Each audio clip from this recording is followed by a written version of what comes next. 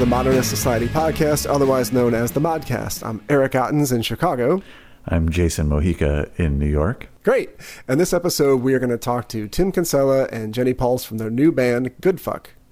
Yeah, Good Fuck has been around for about a year now, I believe. And I have to say that they're probably my current favorite band. After I saw them for the first time, I kind of described them to friends as being Yellow meets Front 242. And I'm not sure if that's a good or even fair description. I encourage people to listen and decide for themselves. But that was my first reaction.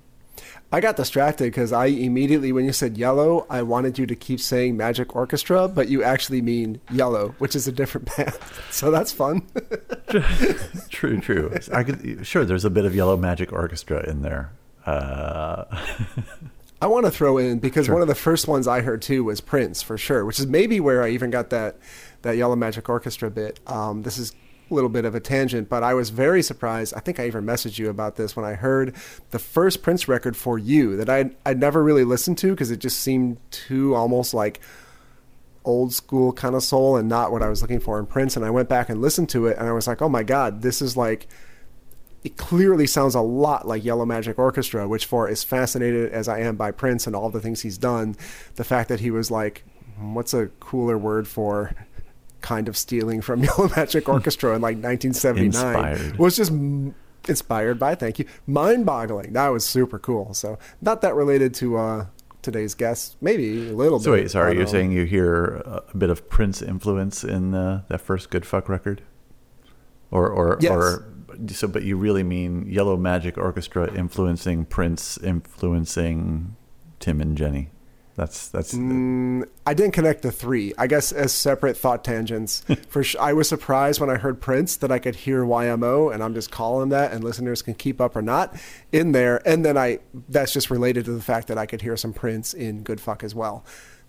Yeah, I've known Tim since I was 16 years old, and he's done so many things. He's been in tons of bands, Captain Jazz, Joan of Arc. Friend. Thank you. I was upset that you said Captain. Yes, Captain. Okay, please continue. Captain Jazz, Joan of Arc, Friend Enemy, Owls. He's written a slew of novels. The latest, called Sunshine on an Open Tomb, just came out from Featherproof Press.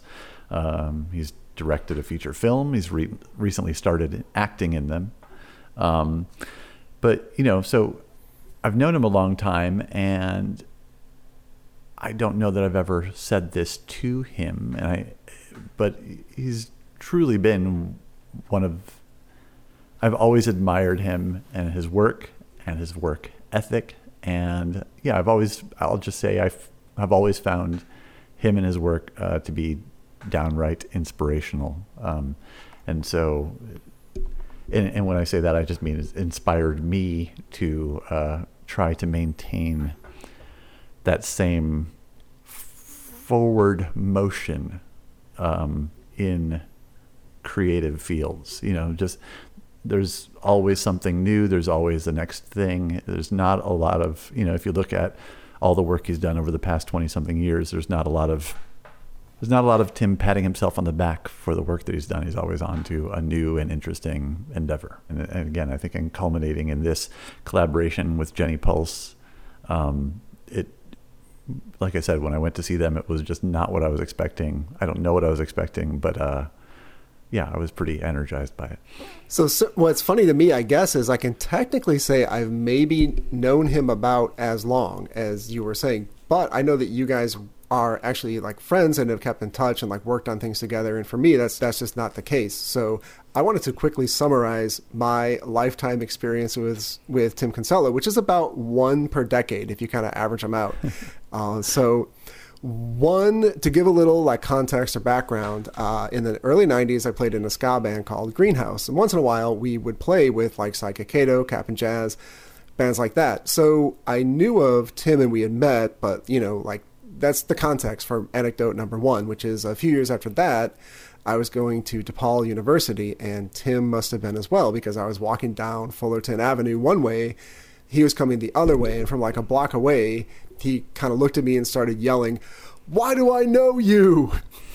Which I thought was really a funny way to handle a social interaction. That's anecdote number one. Number two, I went to see a show at a VFW hall probably years before that. So really early 90s. For sure, the band Gage was on the bill, Captain Jazz, and the other ones are getting real hazy. But I was sitting at a table, and you can always kind of clock a mom. You can be like, oh, this is the mom of someone in one of the bands.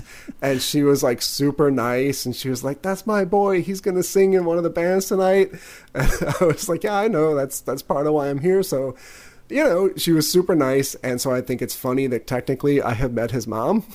That's funny. And then the third one is much later, like late 90s or early 2000s. I was at Rainbow, and it's safe to say we were at Rainbow, because if I was at Rainbow, clearly you dragged me there. So, and Tim was bartending, and he had a suicidal tendencies cap on. So I walk up to the bar, and he goes, hey, what can I get you? And I just couldn't help myself. I was like, all I want is a Pepsi, just one Pepsi. I was so pleased with myself. And he goes, fair enough. The first person to do that every day gets a free drink. So what can I get you? And thank you, Tim. I appreciate the drink. I do actually remember that. Yeah. Wow, awesome. True story. Blah, blah, blah. Do you want to try some of the promotional things? Sure. Hey everybody, this is Eric coming at you. So please remember to smash that like button and subscribe.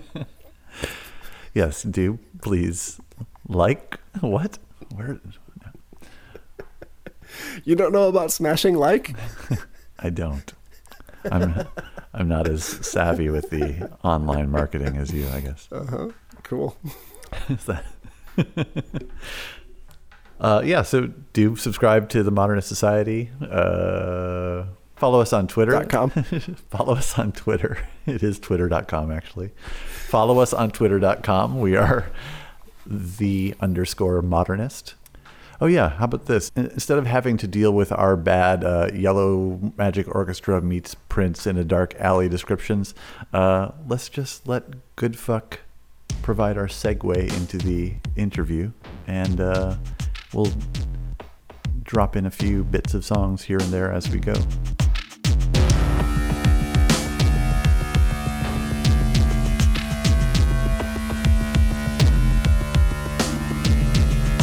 The universe has conspired to challenge you to allow it to be.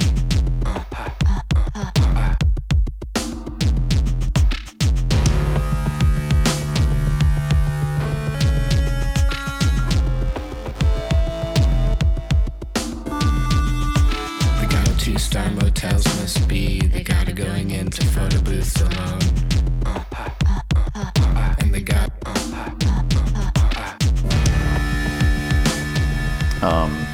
Yeah, so I'm a bit hungover from going to see the Good Fuck show last night. Yeah. Yeah. We're a bit hungover from having played the Good Fuck show. Is that what you do every night on tour? I don't mean what you performed last night. I just mean getting hungover. Or getting drunk. Let's talk about substances. Yeah. We try to, it definitely, like, there's nights where there's more friends around, and so it's fun, and you just end up having more drinks. Then there's nights where there's no friends around, and it's boring, so you end up having more drinks.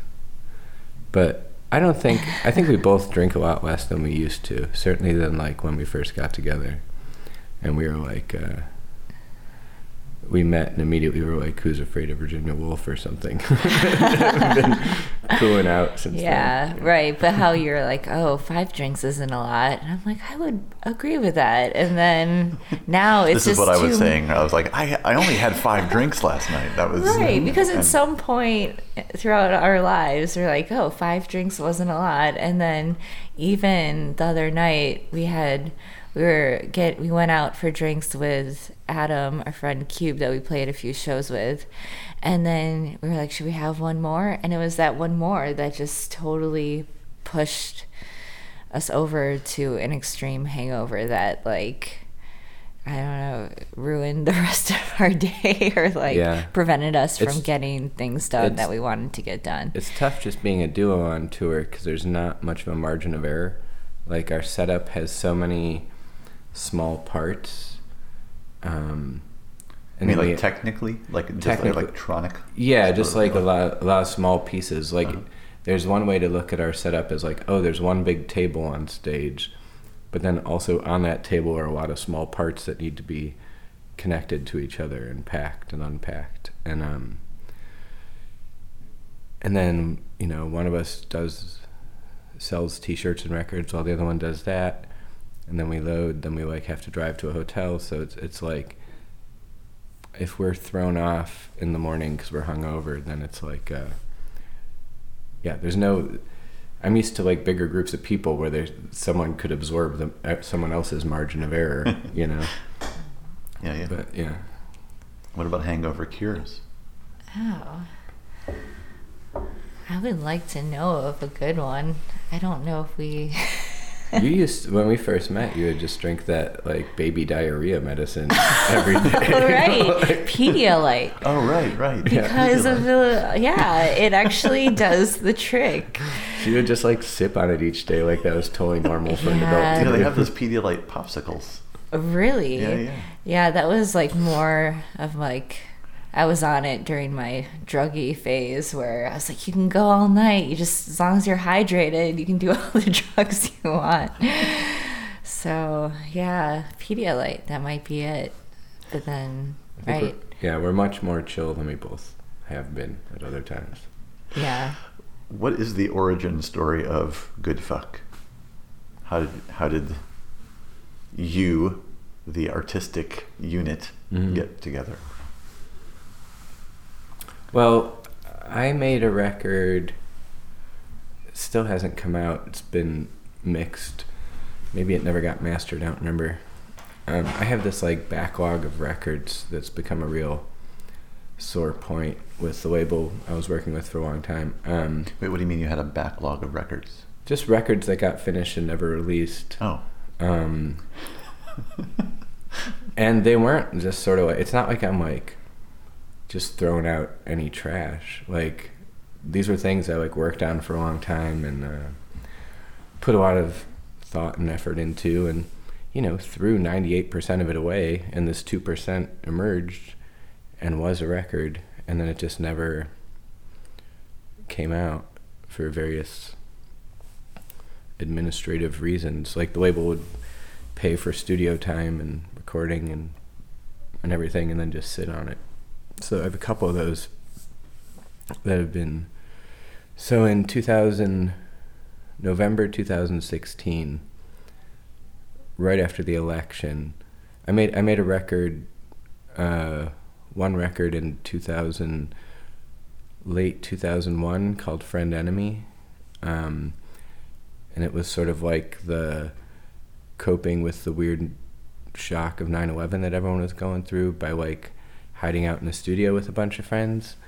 So right after Trump's election, I did the same thing, and Jenny ended up singing on that.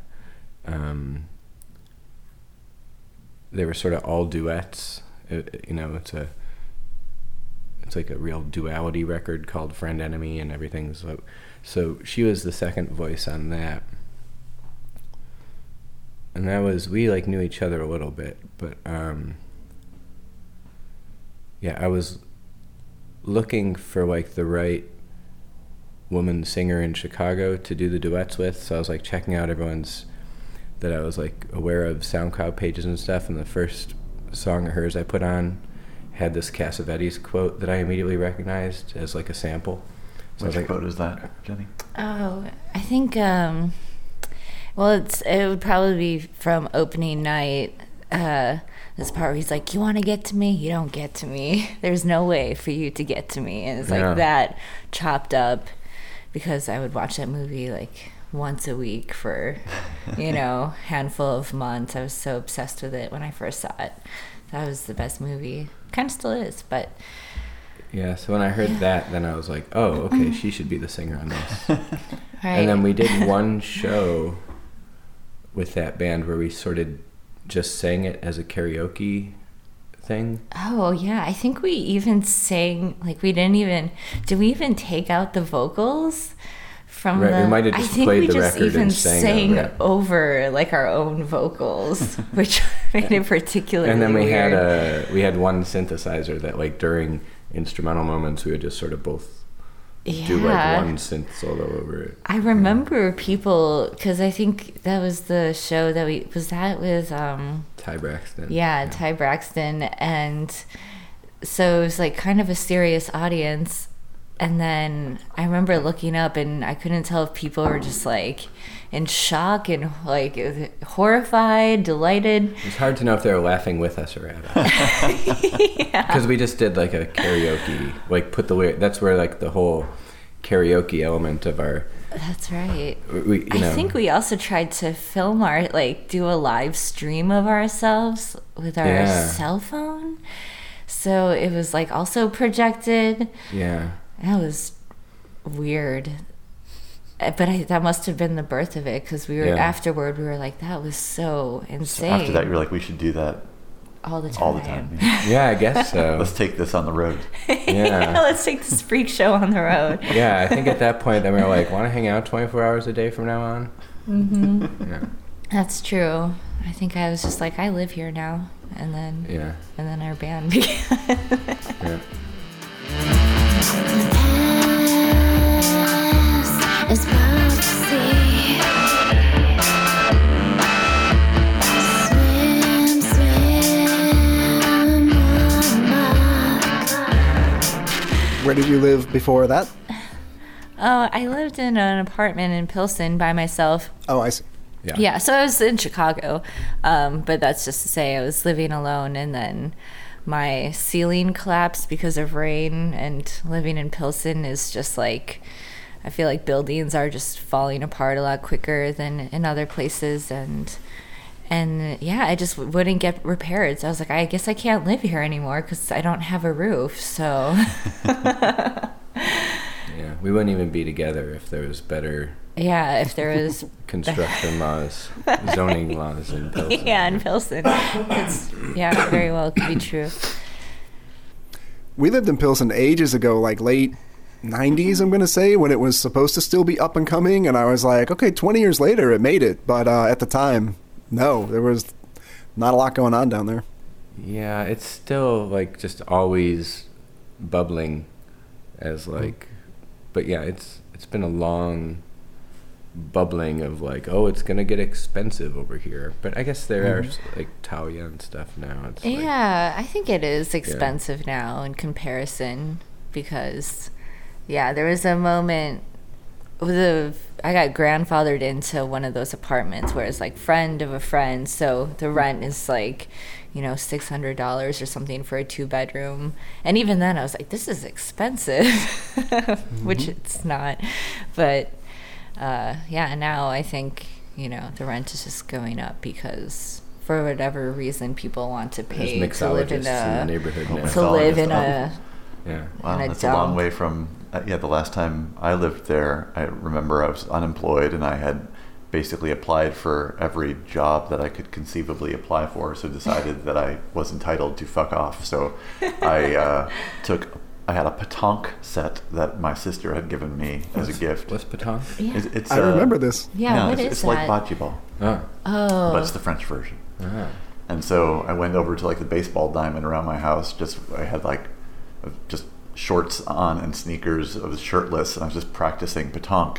And these two like gangster guys walk up and they're like, yo, what's that game you're playing? And I'm like, it's called pétanque.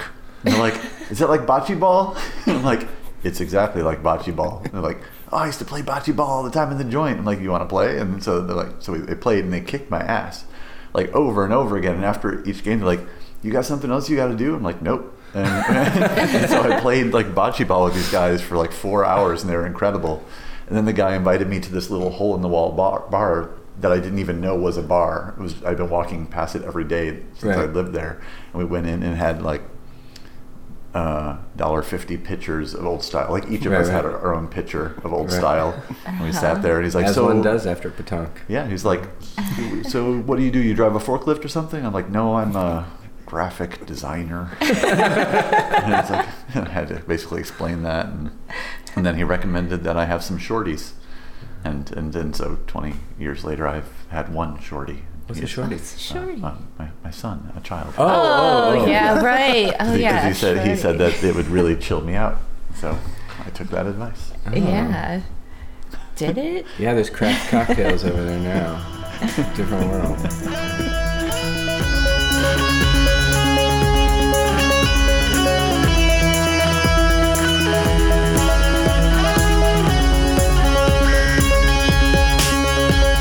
Suddenly you're the only one that I might have ever known. But if you expect to know me too, I'm afraid you're on your own. It may seem But yeah, talk to me about touring. And you are taking a very DIY approach to putting out records, to booking tours. Is that an active decision on your part, or is that born of necessity? Like, is it deeply It's philosophical, both. or is No. it Ian Mackay style? Yeah. I mean, I think we try to psych ourselves up to think that we're so punk and being like, you know what, we can do it ourselves. It's like, we don't need anybody. But then when we do it, it is like really hard because it's not our specialty. It's not our specialty to market to people. It's not our specialty to learn how Facebook works, which like neither one of us is on. And it's and then like getting around our name, you know, and being like, oh, you can't even like use promotional, you can't even pay for promotions on like Instagram because like some child might be offended if they see it somehow, or just anybody.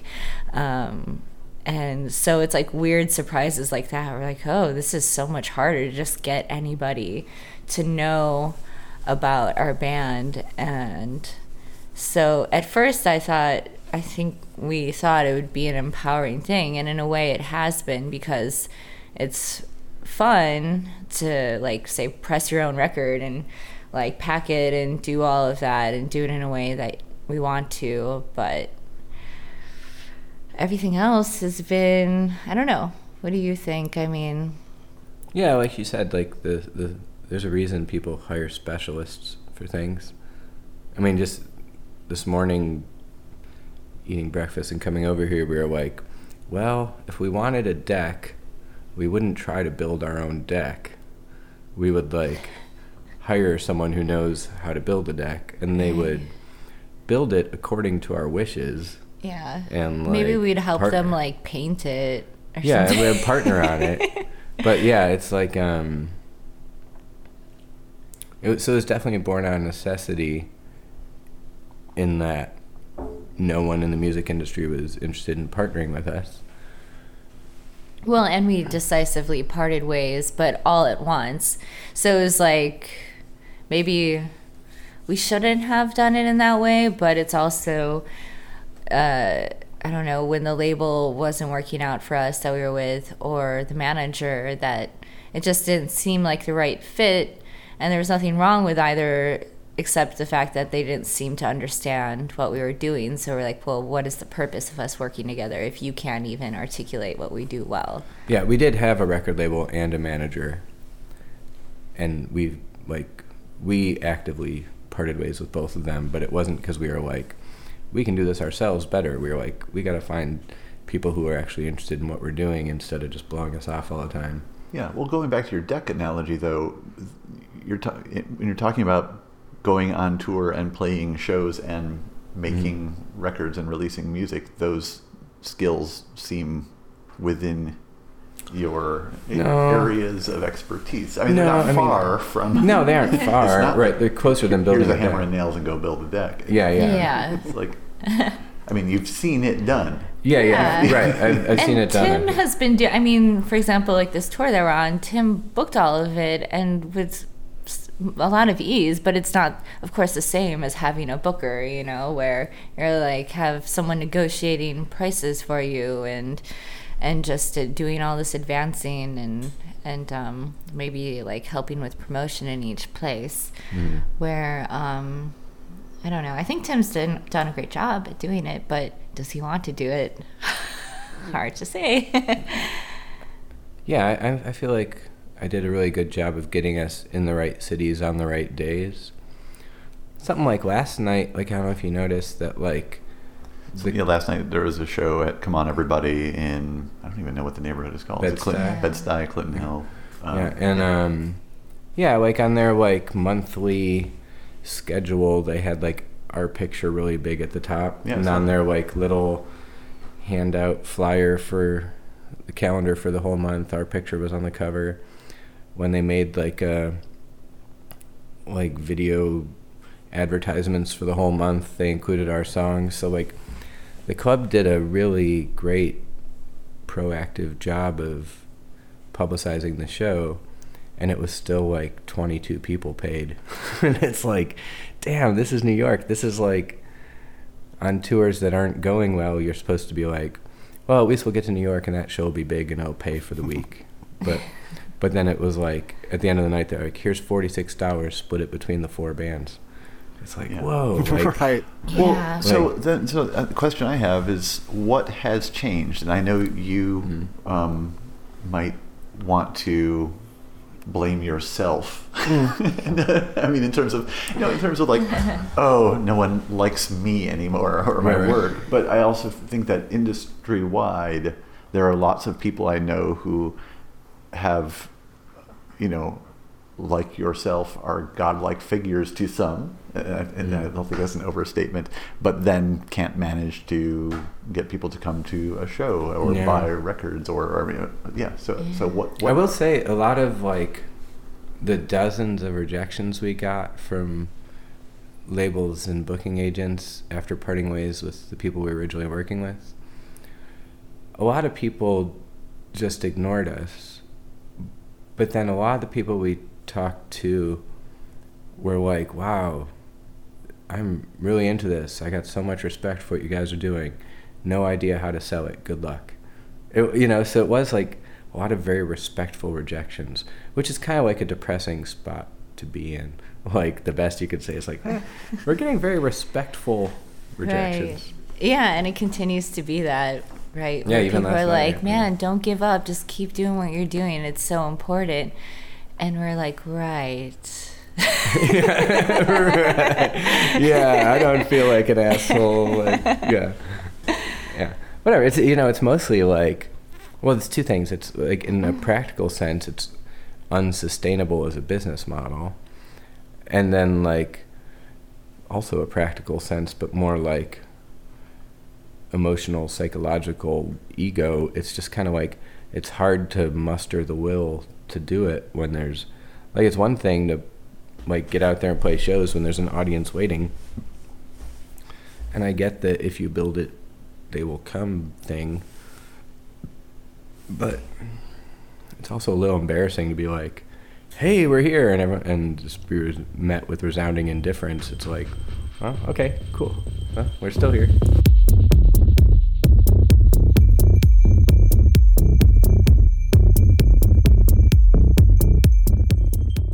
Going back to that idea that someone really likes what you're doing and respects it and has no idea how to sell it, that's confusing to me, I suppose, because I would say that, I mean, for those listening, of course, you can go to any of the music playing devices you use and listen to the 2 Good Fuck albums. And I don't think it's so wildly avant-garde. I think it's actually, it's pretty accessible. I would argue even more accessible than many of the records that you've put out in the past 20 years. Yeah, I know, totally. That's what It's true. I find them to be unlistenable in some ways, but... Old Joan of Arc records? Oh, yeah. Oh, yeah, totally. Like, I'm sorry, did you say unlistenable? Yeah. I think I tried listening to even the first record, and then I fell asleep or something. Well, that's not unlistenable. But that's different. Just like, different. That's a different... I mean, also, people listen to no one sits down and like listens to a record beginning to end anymore. And that's what we had this funny idea of like that she was gonna listen to it on headphones, and we like were filming just her face as she like listened to the first record beginning to end. That was like a video. But then she just kind of we were gonna like put it on our website like Jenny hears Joan of Arc for the first time. Yeah, but then the video cut out. So we were like, do we do it again? She sort of like fell asleep falling off frame. I remember being in a used CD store in Milwaukee, and they were playing the first Joan of Arc record, and I remember the two employees trying to figure out if the CD was scratched. Like, is this broken? Like, no, I think it's supposed to sound like this. Yeah. I remember, I mean, not to toot my own horn with that first record, but I will say, when I got Led Zeppelin 4 as like a 12-year-old and put it on, you know, that like weird time signature right at the beginning, I was like, oh shit, my record's warped. So there's some great records that the listener might immediately be like, oh, it's broken. Yeah. I had some of those. When I was a kid, I just got a bunch of 45s from my parents and my aunt and their friend. And Steppenwolf Magic Carpet Ride, like it's all like distorted and backmasked at the beginning. Yeah. So like I wouldn't play it past the first like 5 or 10 seconds because I thought it was broken and scary. And one day my parents were like, no, just keep it rolling. So push on, yeah. It's a fun experience. When I was in 8th grade, you know the Megadeth record Peace Sells But Who's Buying? Sure has do. that song The Conjuring. No. And I don't remember it that well. The Conjuring, and it starts with like his voice is pitch shifted down with his like Cobra Commander snarl, and he's this is The Conjuring or something. And I would always fast forward that song because, you know, this is like 1987, 88. And I was like afraid that it was like really going to conjure demons if I listened to it. So I would like listen to that record over and over, but always fast forward that song.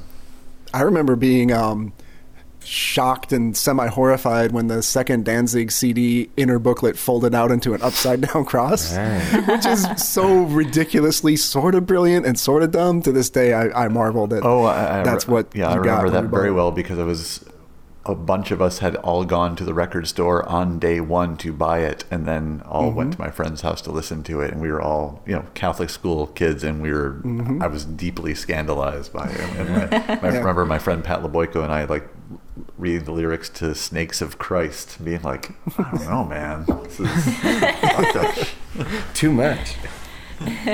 We saw a SUV on the highway in Maine yesterday, or Providence, Rhode Island, I guess, and it had a Danzig skull, like the what do you call those giant stickers that go on cars? Yeah, I don't know.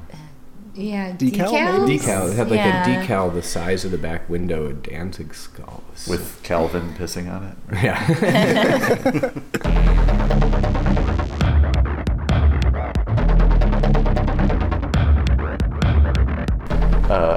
Rather than asking, who are your influences, just talk to me about, and especially you, Jenny, because I'm less familiar with your whole life story than Tim, who I met when I was 16 while we were standing in line to meet Henry Rollins. Amazing.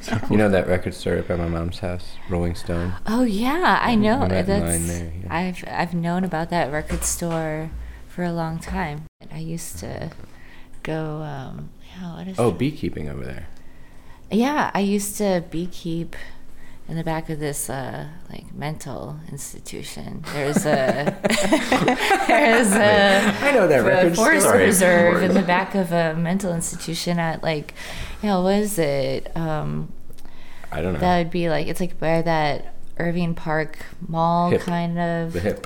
Yeah. That's The where we Hip. met. Yeah. Harlem Irving Plaza. Yeah, just right there. Sorry, explain the beekeeping in a mental institution. Yeah, Sorry, were there was you a handful patient of years. I probably should have been at the time, but no, I just was a beekeeper for maybe 3-4 years, and and I kept bees out at this space in the back of a mental home, but then it just kind of went super south. Like, I was used to doing it in backyards and like more controlled environments, and then once I realized that there's a lot more spiders and a lot more mice and a lot more other living creatures in this field, it was like more than I could handle. And it like became quickly overgrown. Like, things just grew very fast out there, and so that kind of ended my beekeeping career because it was just so intense for me. But when you said it went south, I thought you were going to say that they turned on you. yeah, Swarm of bees. Swarm of bees. Yeah, no, they just like, and it was a very cold year, so a lot of them. I had like 5 hives, and they all just ended up freezing. Do you have that picture you can show them of when you used to make a beard of bees? I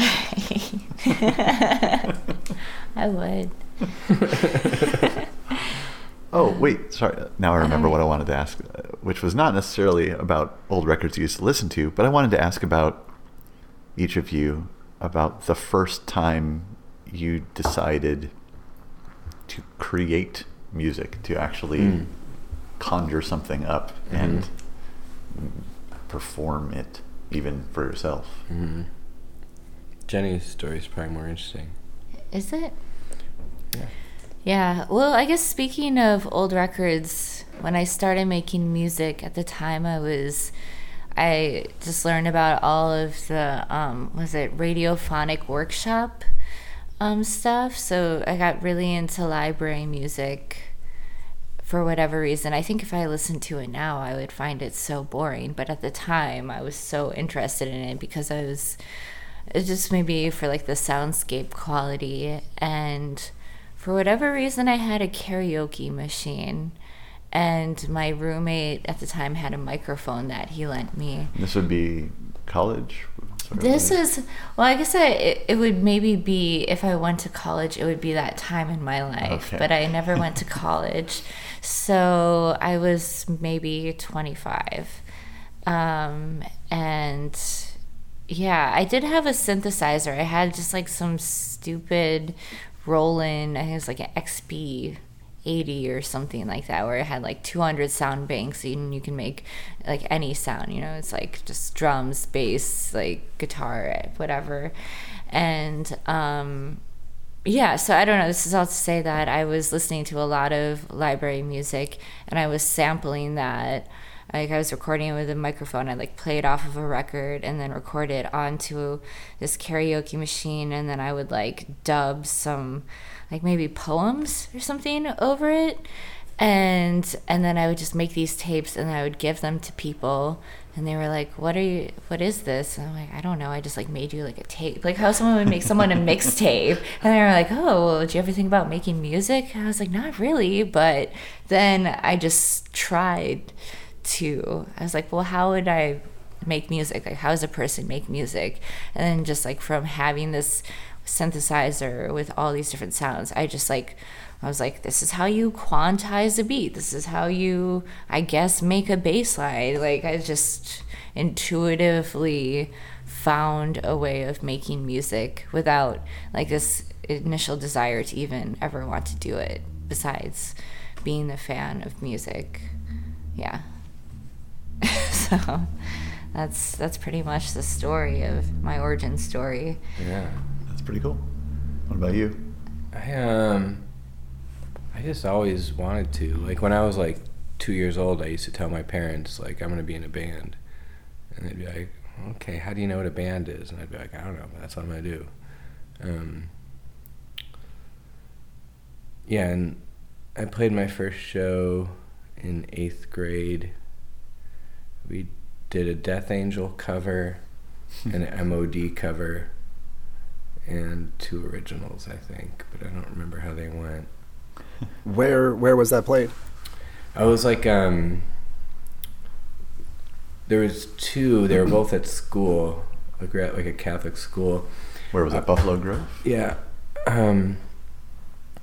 Illinois. Yeah, there was a like I keep forgetting I have to explain things. the Right. like dean of the school, the vice principal, who was like the real like bulldog. You know, this is like a '80s Catholic school, and he's just like this tiny, angry, horrible guy who would just like scream at the top of his lungs at children, just like steam coming out of his ears, and just like this, you know, gruff bark. And his name was Mr. Schmidt. And so our band was called the Schmidt Heads. And then we played the variety show, and they let us play a couple songs at the dance. And I don't remember which was first, but they were both probably in the same like 2 weeks. I can't believe they let us do it a second time, because they were both just like ridiculous meltdowns. And then actually the second band I was in, which started the summer before high school and became Captain Jazz, the drummer of that is now like a bodybuilder celebrity. It's pretty weird. Yeah, this is true. Yeah. Wow. What was the band called before Captain Jazz? Toe Jam. Toe And they had Jam, a that's right. TOEJAM in an iron cross with the O and the A overlapping to make an anarchy symbol. Wow. Yeah. It's gross. And then we kicked out the bodybuilder guy and changed name.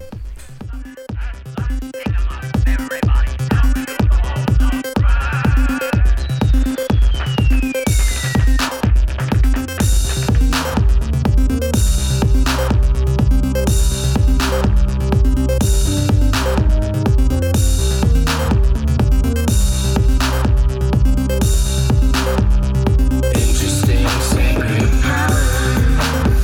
We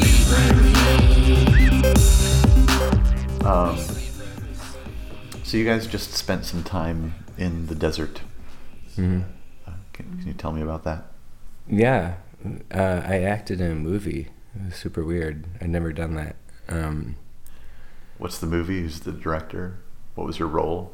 It's called Firstness. We aren't really supposed to talk about it because they have like a whole way that they're doing their slow reveal before it's out next year. But it was really intense. There's 3 of us that were like the main characters. It was 3 weeks of shooting, so we were away for a month. Very remote place, like a 30-person crew out in the middle of nowhere, like 40 minutes from the closest grocery store, like really super remote. And Jenny, we had a little house, which was kind of like beautiful little guest house behind this artist couple's little compound, and Jenny was just there working. If you want, I'm sorry, did you say what town it was? Carrizozo. Oh, Carrizozo. After you. Oh, yeah. Well, we were staying in the guest house of our friends Paula and Mike, and it's crazy because Paula used to live in Chicago, and she knows Tim from going to Jinx. Oh. Yeah, true. So- I hadn't seen her in like Paula who? Paula Wilson. Yeah. She used to date this guy Jonathan who sat at the counter all the time in '97. Very nice guy.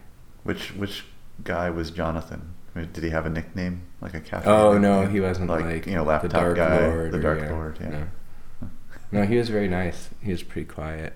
So yeah, it was just this guest house where I had a whole room full of cacti to myself, and I couldn't really leave because they were using the car for the movie, and also walking around was like kind of a roll of the dice as far as safety, because there is these loose dogs kind of everywhere, and they were like a bit aggressive, and they would just follow you around, and if you didn't give them dog treats, they like might bite at you and stuff. So I didn't like walk around by myself very often. There was like a couple days where I did it, but that's all to say that I was holed up and ended up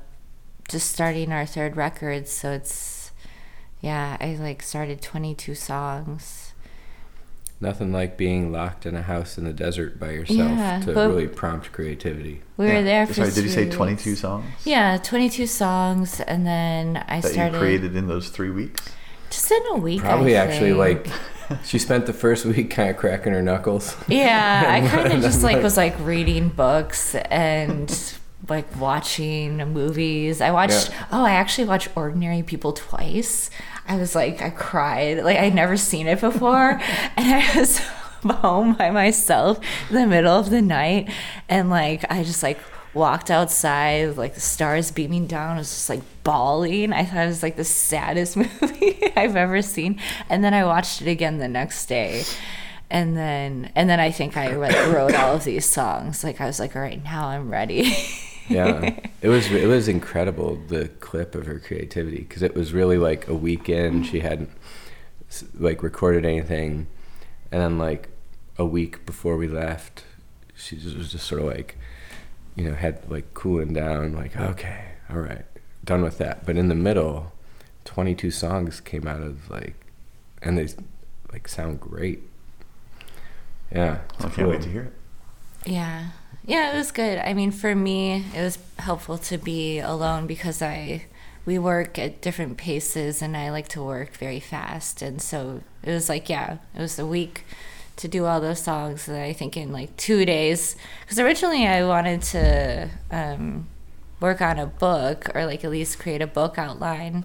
And then I got stuck. But then the last 2 days, I was able to do it because throughout that time I was creating a wall collage of trying to understand what the story could possibly be.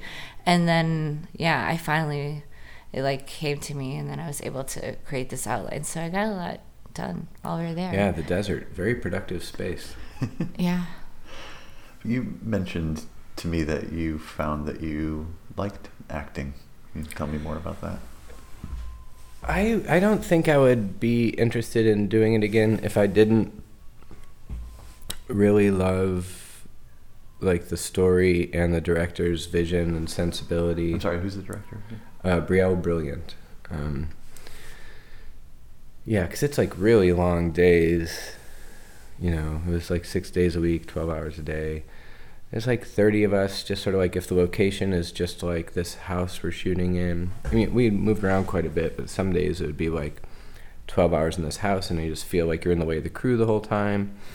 And they'll be like, okay, so remember, you're going to say this sentence. Remember that you've just cheated on your wife. You've just discovered that your kid, whatever, and like all these things. Hold these weird contradictory things in your head.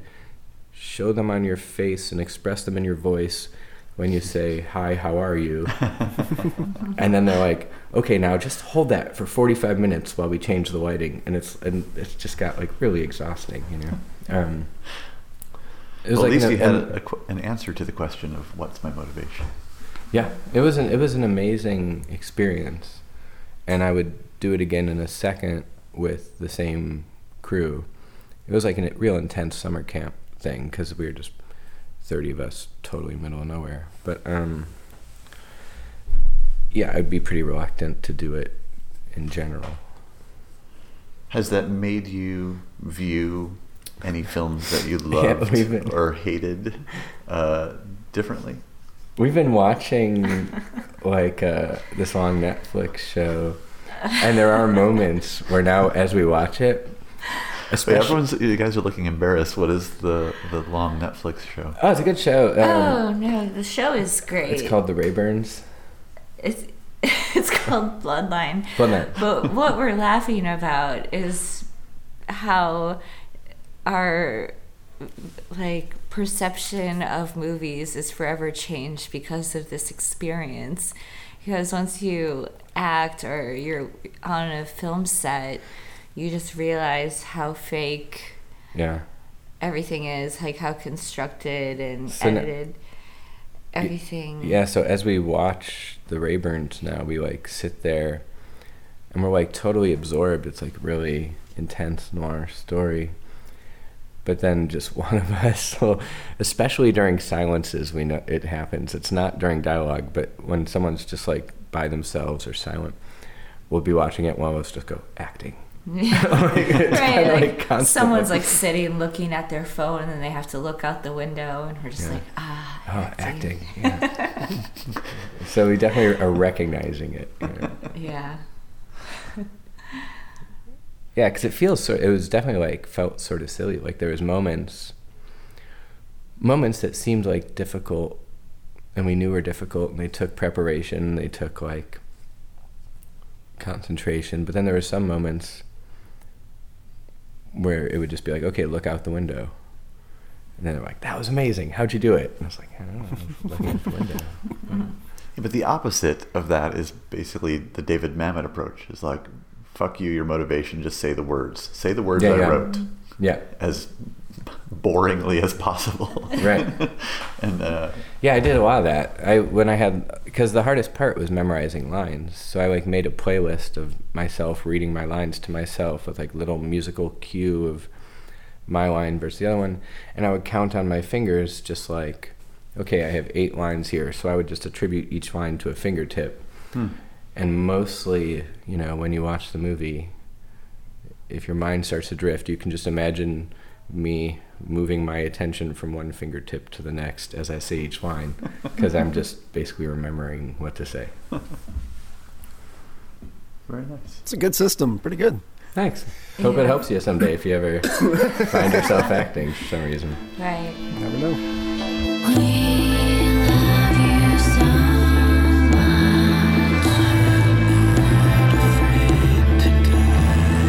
We love you so much.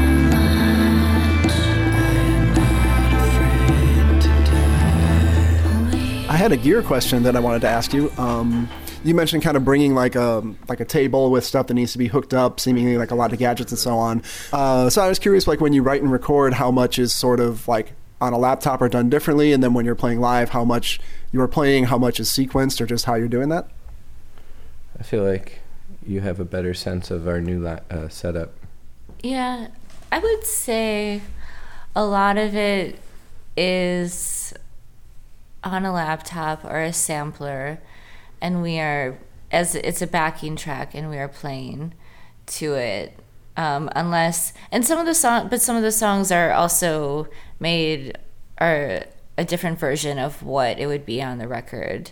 And so it's like an interpretation, and we find a way to do it and play it live with like a drum machine and a drum pad and synth. So it's like we have enough instruments to play a full song without like having a backing track.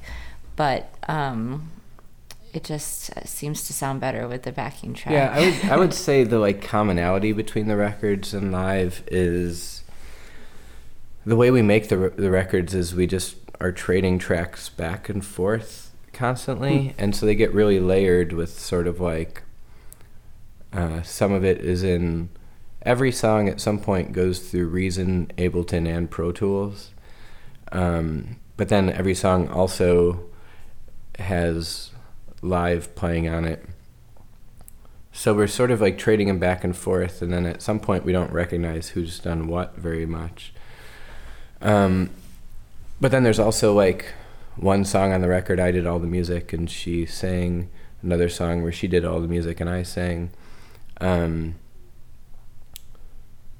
then live, we move around the table a lot. It's not like we're standing behind the table. We're sort of switching positions constantly.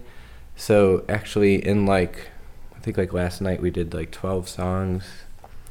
And in those 12 songs, it's 12 different variations. Like there's no 2 songs that are played the same. And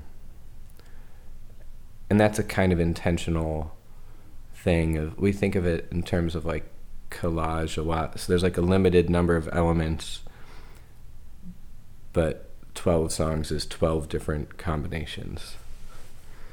That makes sense? That's the right way to explain it? Yeah, I think so. We're able to collage it as we like each night, because there are so many small and moving parts. And like I said, we have instruments, so it's like if we feel like playing an instrument suddenly over a certain part, we can do that. And that has happened a little bit. We haven't even like mentioned it, where it's like, oh, right, you're adding that.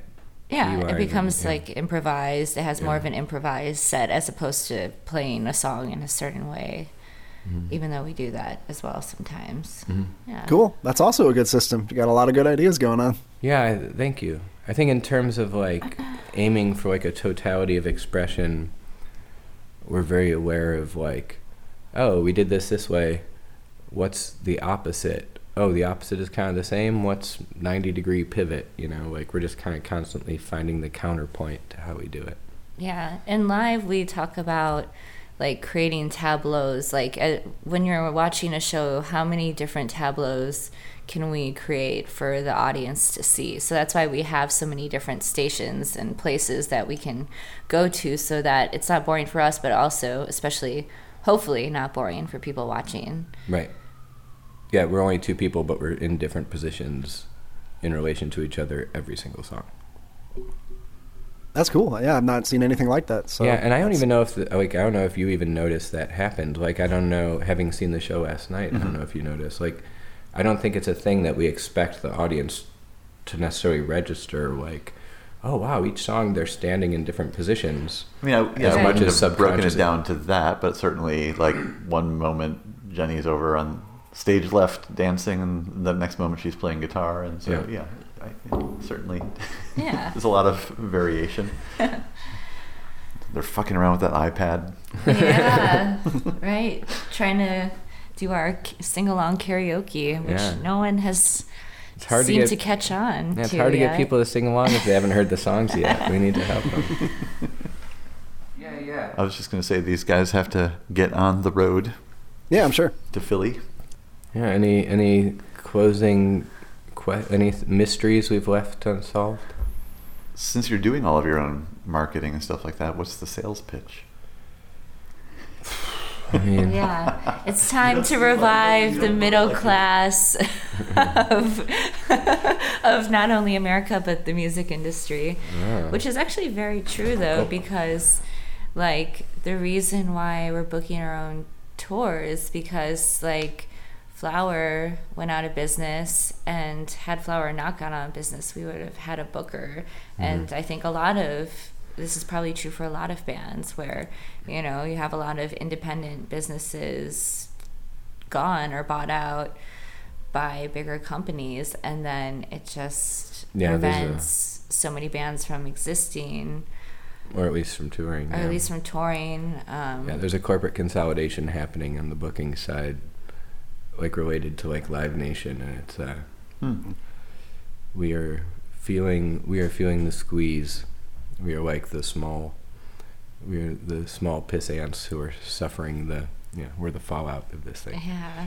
It's cool though. Right. Let's just If you want to figure fight it out. for a future that's for our- your children, creative future for your children, get out to shows, support local music, support us online, buy our merch, buy our stuff, you know. Oh, that's a good pitch. The future of civilization depends Yeah. on free Depends expression. on you. And what is the website? investing. Goofduck. goofduck.com. goofduck.com. Could you not have good fuck as a domain name? Is I can prevent things like that? I think we were like, well, this is just gonna lead to so much porn that like people are just gonna accidentally Yeah. end up seeing so much porn if they're not already. Yeah. So I think that was the main thing. And for like, my parents don't know that our band is called Good. I just can't bring myself to do it, and one day they'll find out. But if we can like say Goof Duck, then you know it's like this cute, sweet thing, or that like parents can tell their children, you know. My mom actually had a really funny line when she found out our band is called Good Fuck. She's like, I'm pretty disappointed in you guys. You know, I really would have expected more. I thought you would have named your band Great Fuck. I was like, it's pretty good for a 76-year-old lady. Really Yeah, that is. encouraging. Yeah. It's very good. Well, Tim, Jenny, thank you for joining Yeah, us. thank you. Thanks. Thank you, Eric. Having Thank us you. there. Yeah, thank you guys both. Yeah, nice to see you. Thank all over three of there. you. Yeah. Nice to see you.